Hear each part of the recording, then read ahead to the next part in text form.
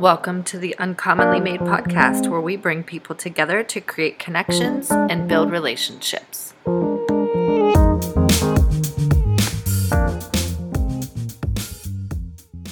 I had the pleasure recently of sitting down and discussing relationships and love with life and relationship coach Jeremiah Larsen.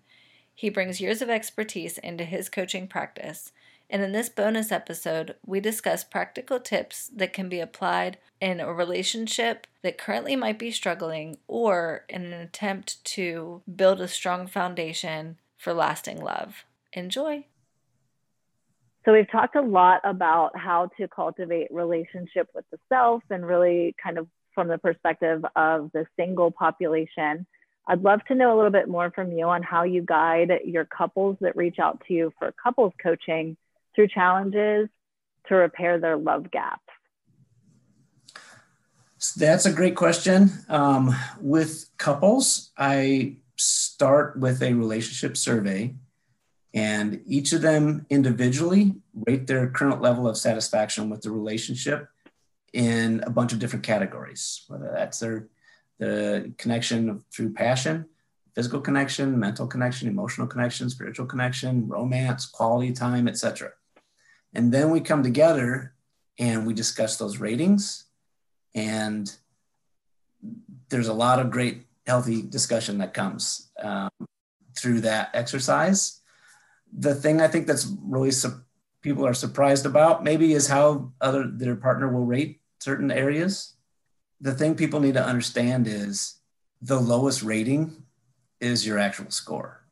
So if a guy gives a rating in a relationship, an overall rating of a 9, and the woman gives a relationship a 4, a lot of guys think, but it's a 9 for me.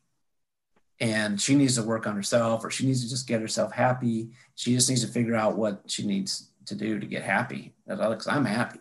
No, she rates it a 4. Your relationship's a 4. And it's your job to get it to an 8 or 7, or get it up, get it higher. So, I mean, a lot of guys are just really defensive. I don't want to go to coaching. I don't want to go to therapy. I don't want to go to counseling. We don't need marriage counseling. Man, do everything in your power to fix whatever is wrong. There's a chink in your armor. There is a weakness. There's a weak spot in your relationship. Don't be defensive. Just offer yourself. What harm is it going to do for you just to open up and say, what can I do? And you take the lead. The guy, hey man, if a woman comes to you and starts saying something, they're not happy in a relationship, take the lead. You schedule a session with a coach. You schedule a session with a therapist or a counselor or whatever. You schedule a date night. You make time for each other. You ask what it is that she needs from you. How can I show you love today? That's kind of how I work through couples. And I wish more couples were willing to do that. I think couples should do it every year. I think you should have a check-in every year. I think marriages would probably be more successful if they lasted for 1 year. And every year on the anniversary, you had to renew it. You had to renew that contract for them, right? So that would force you to have to meet with a counselor, sit down and rate everything, and then review it. And then at the end of it, you ask your partner, do you want to do this for another year? And they say, okay, I'll give it another year. Yeah. And we talked earlier about how this whole idea of marriage is, I said I do, and I don't believe in divorce. So we're in this for life. Yeah. And so you think it's going to last forever. And so you coast through it. And that's just the wrong mindset. The right mindset would be, this could be my very last day married to this person. This could be it. If you thought that way every day, you would do things to make sure that it's not. And if you knew you had a review coming that year on your anniversary, you would do everything in your power to make sure that person said yes, if you wanted to be in it. Yeah. If you didn't want to be in it, man, wouldn't it be great to just be able to not waste another 5 years or another 10 years of your life with someone that doesn't really want to be in that relationship? That's a long-winded explanation for how I work with couples, but couples do a checkup, schedule a checkup. Those hard conversations make for an easy life, right? The hard conversation doesn't take very long. Life takes quite a while. So having a hard conversation for 5 minutes can give you an easy year, right? To just be uncomfortable in that conversation and have it. So the key here I'm hearing is to evaluate, check in on the barometer, so to speak, gauge where are you in this. If the couple is not balanced out, even if it's even at a 5, if they're not aligned, then I have to figure out how to become in line. So if the 4 can get closer to the 9, or the 9 can come down closer to the 4, and they can at least find that middle ground, then perhaps they'll be able to see eye level on what they can do together to grow at the same pace, or to move forward to get closer to that higher level. I like that you highlighted that men have a fear around this conversation. And I think that's very true. I am fortunate to be surrounded in a community where men are learning to be more vulnerable. And anytime I hop into any type of a dialogue where men are being vulnerable, I praise that. I praise you for being here and in this semi-public space where you can share your perspectives and feelings in a vulnerable way too, and the way that you use social media for that, because that will help repair the relationships and the masculine that have been so damaged over the generations. And women have built up an unhealthy relationship with men. Men have built up an unhealthy relationship with women, and then enter into relationships thinking that it's going to be easy.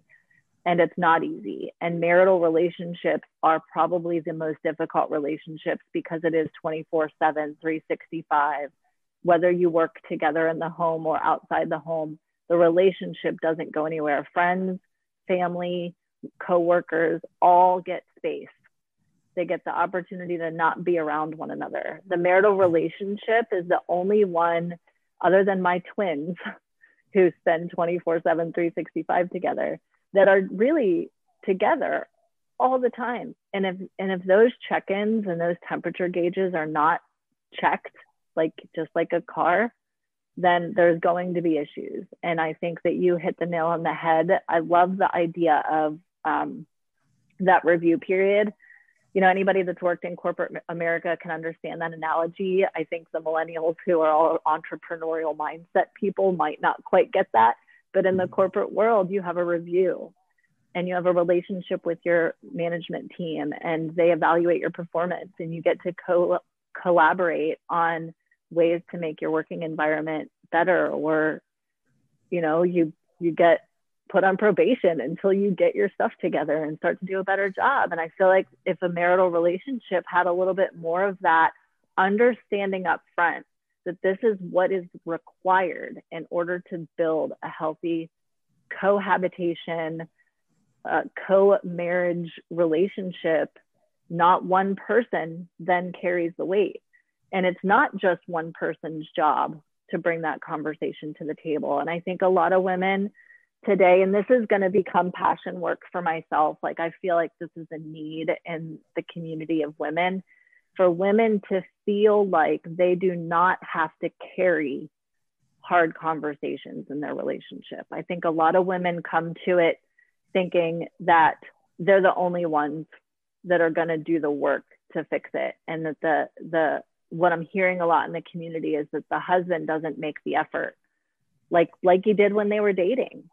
And women are feeling a gap that once the relationship goes into marriage, that then they can coast, like you had said. And we really want to see that effort made, that the relationship matters, and to still date your spouse. This comes from both sides. Like, women, be willing to show up and date your husband. Husbands, ask your wives on a date. And this also I just want to kind of reel in for a second, because I am a heterosexual woman and I prefer a man in my relationship. This also would apply to same gender relationships. So I think it's really just important to, relationship wise, balance out that masculine and feminine energy in a way that both people feel supported. It's not the man's job. It's not the woman's job. It's a co-created relationship where both have to show up in whichever role they carry. So that idea of the marital contracts becoming renewable and like, let's check in and see how it's going is so powerful. I have a friend of mine who recently shared a way that her and her partner were able to come together and do this evaluation process was almost weekly, where they had a weekly check-in meeting. And it was kind of like a debrief on the week. And let's talk about where we showed up for each other, where our misses were, how can we show up better next week? And then next week they did it again. And I think that's such an important piece, but it can't be 100% led by one person. I think that has to be a partnership that both people agree upon. And it's not always, the wife coming to the table with that meeting. It's not always the man saying, let me take you out on a date. She can also take him out on it. You know what I mean? So there's that alignment is the word that's coming to mind. So I kind of took the mic from you there, but no, that's powerful. You're absolutely right. And my findings are really the same. And it shows in my clients, which are 90+% female, because they're willing to work on that. And they want to know how. They want to know how a man thinks. They want to try to understand, get inside their man's brain. What is he thinking? Yeah. And unfortunately, tell them without talking to their partner, like, well, set up some time, let me talk to your partner. They don't want to talk to me. Guys already know. They know everything there is to know. Is she just has a problem with this, and that's just her thing to work out, and she's never going to be happy. And guys would rather buy a fishing rod, a new fishing reel or whatever, and go fishing than spend money on a coaching session or a counseling session to do inner work. And if they're going to change the oil in the car, they're probably going to watch 3 YouTube videos on where's the drain plug and what size wrench is it? What, is it a 12 millimeter, 14 millimeter? How many ounces of oil does it need? If they're going to fix a part in the furnace, they're probably going to Google it and read the forums for like, what's the part that's not working? What's the part I need to get? You could do all this research on these things, but the one thing in their life that's going to bring them the most joy in life or the most pain in life, they're going to wing that. I'm just going to wing it and see how it goes. Yeah. Research, guys. There's so much information out there. There's so many books. There's a lot of great male coaches out there that can explain it to you. I'd be happy to explain it to you. I can tell you what your wife is thinking. I can, and if she's not happy, she's probably been unhappy for a long time. And she is just boiled to the point where she can't take it anymore. And and you're not taking her seriously. And you need to. Otherwise, you're in for a world of hurt you could never imagine. And then you're going to be wishing you would have paid attention. Yeah. So do you feel couples can repair when there's been blinders on for a long time and she finally gets to the point where she's not going to tolerate it anymore? He finally gets to the point where he's dipped out. Do you think that once those foundations the crack is so large that you literally can't jump over it and it's a really big gap, do you think there can be a bridge put down for reconnection, or do you think some relationships just have an expiration date? There are horrible things that happen in relationships, and they can be repaired if both people want to put in the work. Anything can happen. Anything is possible if both people are willing to stay in it and work in it. To make a marriage work, it's just 2 people that refuse to quit. I'm not saying you're going to be happy all the time. A lot of people are just looking to be happy. I just want to be happy. Marriage is work. It is work. And that's hard, and it's hard. And being single is hard. They're both hard. Yeah. I tell you, life is hard. It is. And it doesn't matter what, if I had this much money, it would be easy. No, you'd have other problems. Right. Other issues. you still feel lonely. You'd have more distractions, but you'd still be alone. Would have people to spend it with, but no one's going to love you. You're never going to know if they really do love you. Yeah. So anything is possible. You can repair anything that wants to be repaired, but don't let it get there. My dream would be that someone that gets engaged, a couple gets engaged, and they immediately find themselves a coach. Yeah. They were getting engaged. The number one reason relationships fail is because of failed expectations. Yeah. Guys are trained their whole life that marriage is gonna be the old ball and chain. It's gonna be horrible. It's gonna be miserable. Right. So once they get married, they find out it's not as bad as they thought. It's like, this is okay. Women tend not to be as happy because they fantasize about it their whole life, about how amazing it's going to be. And then when they get married, they find out it's not like that. It is hard work, and their expectations are not met. So when you're going to take a trip and you're going to go somewhere, you're taking a vacation with each other, sit down and talk. What are your expectations for the trip? What are expectations from me? Do you want to spend every moment together? Or do you want to spend some time, half the day to yourself? Do you want to go to a spa by yourself? Do you want to go jet skiing with me? Do you want to go deep sea diving? Do you want to just hang out in the hotel? Yeah. What are your expectations? And if you talk about what your expectations are, when you get back from the trip, as long as you did everything that you guys talked about, you had the best trip ever. There's been a lot of times I think people have taken trips with people and they're not fun. Yeah. But did they really talk about it? And the same goes for marriage, and it starts with your wedding day. What are your expectations for your wedding day? What do you want? What's most important to you on that day? To connect with them, or to connect with your family, or the speech, or the pictures, or the cake? What is the most important thing to you? Is there something that you want to happen on that day? Do you want to give each other cards? Do you want to give each other a gift? Have those conversations. And then it starts day one. The day you get married is not the best day of your life. It should be the next one, right? And then one after that.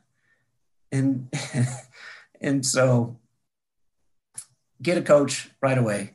You get into a serious relationship. Don't wait until there's this huge gap in between you and you both comfortable and one lets themselves go and the other person doesn't really care anymore and someone else is checked out. Right. Don't get there. Don't let it get there. I hear you. And if we could promote that and that be the voice that we continue to share to the younger generations below us, it is to do this work early. Do this work early. Continue to be understanding that the work is needed, and it'll cultivate a more compassionate, loving, connected relationship longer if you do the work from the start. Those folks who are in a broken place that are feeling like there is not an opportunity to repair, I just want to encourage that it is possible if both parties agree that it's possible and are willing to do the work. There are, and I just want to throw this out there as well, times where I believe the expiration dates are past, and sometimes it's okay to allow yourself to feel that truth too. Because if you're living through repairing a gap or throwing down a bridge and walking across a bridge and you don't want to be on that bridge, no work that you do will make it better.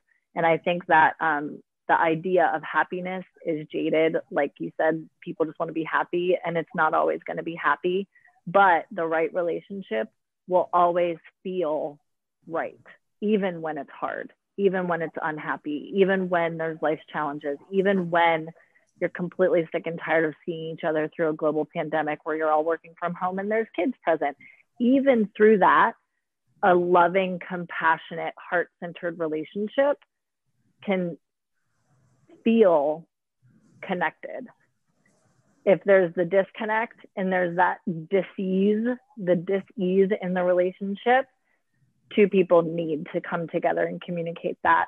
Hiring a coach is an amazing step towards the right direction there, so that the third party view can shine a light into some of those cracks. And then offer the opportunity to bring those cracks together. And I think that's where your role comes in, because you can help the woman have that masculine perspective. You can help the man by saying, look, bro, you really need to show up for your wife in this situation. And I think a coach can really help the couple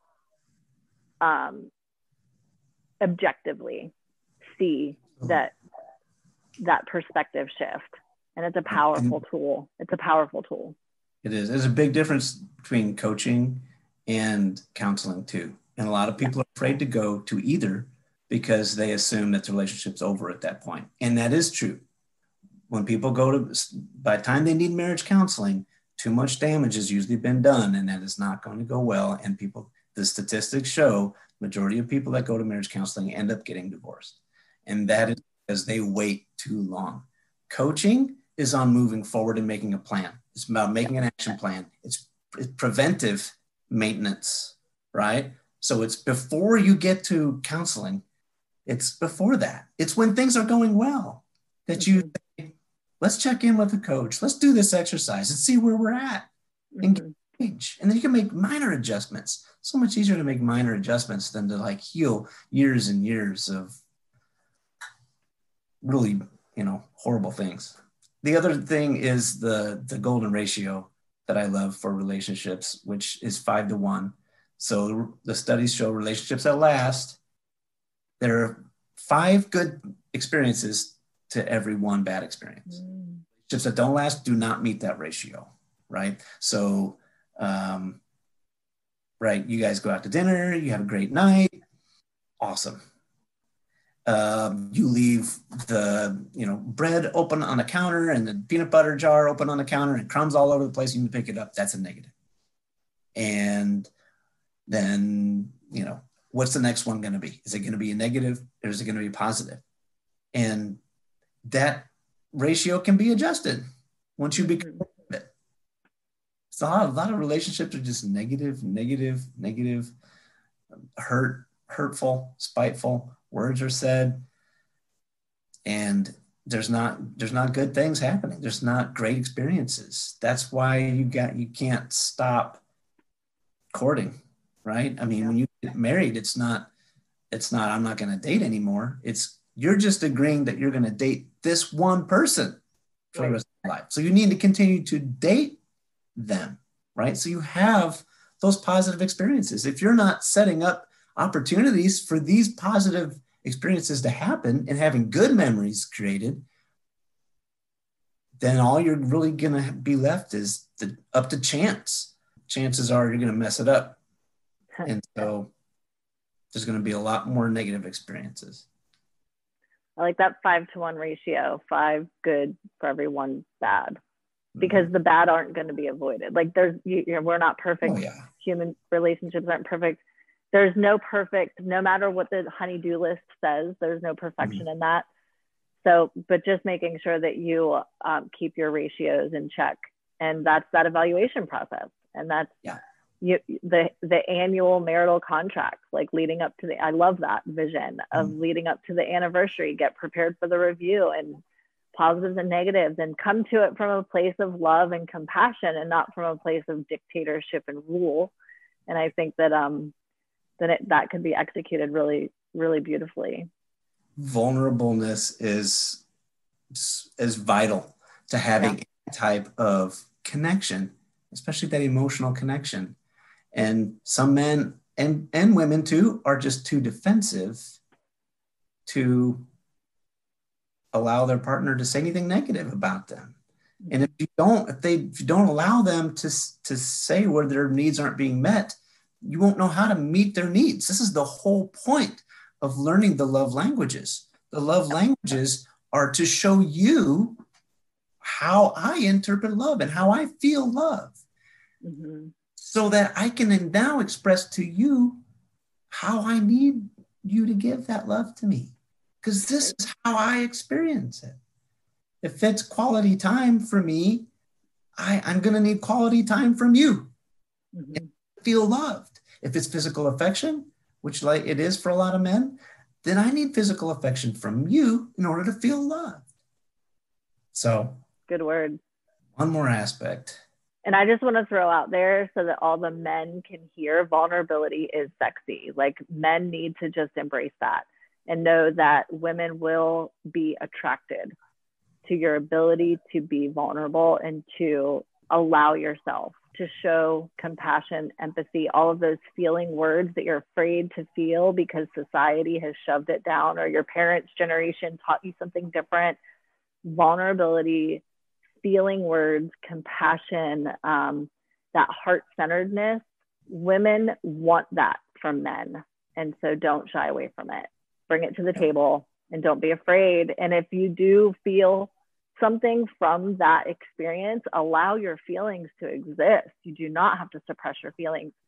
Anger is a feeling that needs to be evaluated. Where is this coming from? There's probably a threat to your feet, your heart in that depth. So if something triggers you, work through what that is rather than mirror it back on your partner in your relationship. Don't be afraid to be who you are. And your partner, the right loving partner, will hold that space in a way that builds that connectedness to sustain life's challenges. I think that's a huge piece of repairing some of those gaps. And love languages are great, a great tool to use on the everyday to day experiences to cultivate that relationship. They're a really great tool, and they need reevaluated too because they change. Mine used to be acts of service. When I was in the throes of early parenting, I didn't want to be touched. I didn't want quality time. I just wanted the dishes done. I just wanted the diapers changed. I just needed the house cleaned. That acts of service provided me with so much love and just to be seen. But now it's quality time. Now that my kids are a little bit older, I want to be shown that my time is worth spent with, and I want somebody to give that to me. So if somebody gives me their quality time, I feel loved, I feel important. And it's way different than it was 10 years ago. So I think it's really important for couples to reevaluate their needs and then express them. Your partner doesn't know what you need if you don't tell them what you need, and you can't be expected to guess and know. So important. It is. Yeah. And you have to understand your own needs. Yes. You can express them to someone else. And as far as the vulnerability goes, I mean, you're right on. Guys show it as a sign of weakness, right? But it takes way more strength to admit where you messed up and where you need to make some changes. That takes strength to be honest and open and to admit, I'm selfish. I'm a lot of times I do things like I'm just selfish, and I put myself first. I didn't put you first. I didn't put yourself. I didn't put you first when I did this, and I left this on the counter, and I made a mess. And I didn't put you first when I said that thing. And I'll work on it. I'm willing to work on it. I will. That takes strength. That takes courage. It doesn't take courage just to not open up, tell your partner they need to work on themselves. There are some codependent relationships out there where it is important not to lose yourself in a relationship and love all of a person. Yeah. But that's a story for another day. Yeah, absolutely. So I think that there are times where therapy is necessary. And I think just to wrap in that coach relationship, in coaching, we aren't therapists. We don't bring clinical to the conversation, but what we help the majority of the population through whatever it is they need to work on, right? The majority of things can be handled outside of therapeutic environment. Therapeutic environment lends itself to some of those character traits like codependency, like addiction, like narcissism. And those words are thrown around in a lot of relationships very loosely, where a coach can say, okay, look, this is a serious concern that might need additional intervention. And here's a referral on where I can send you to get that additional intervention. Here's where I can help you. But the majority of the population might embody some character traits that once revealed can be changed. And I think that it's important to recognize that, a lot of the ways that we attach ourselves to our partner can build that unhealthy place that if we just have open dialogue and vulnerability and communicate through it, it can be repaired without the need of therapy type interventions, and Right. just be willing to have a conversation. So I look forward to unpacking more of these types of conversations in the future through this space. I really want to use this podcast as a way to share more of these ideas with the world and continue to connect people with the right balance for whatever their needs are. And in this case, if any of this resonates with our couples that listen to this show, or any of this resonates with our singles, then they can certainly reach out to you in your coaching and find you on social media and email and websites and all the places to dive in further. Yeah, absolutely. Please do. Jeremiah's contact info can be found in the show notes. And stay tuned next week for more from the Uncommonly Made podcast.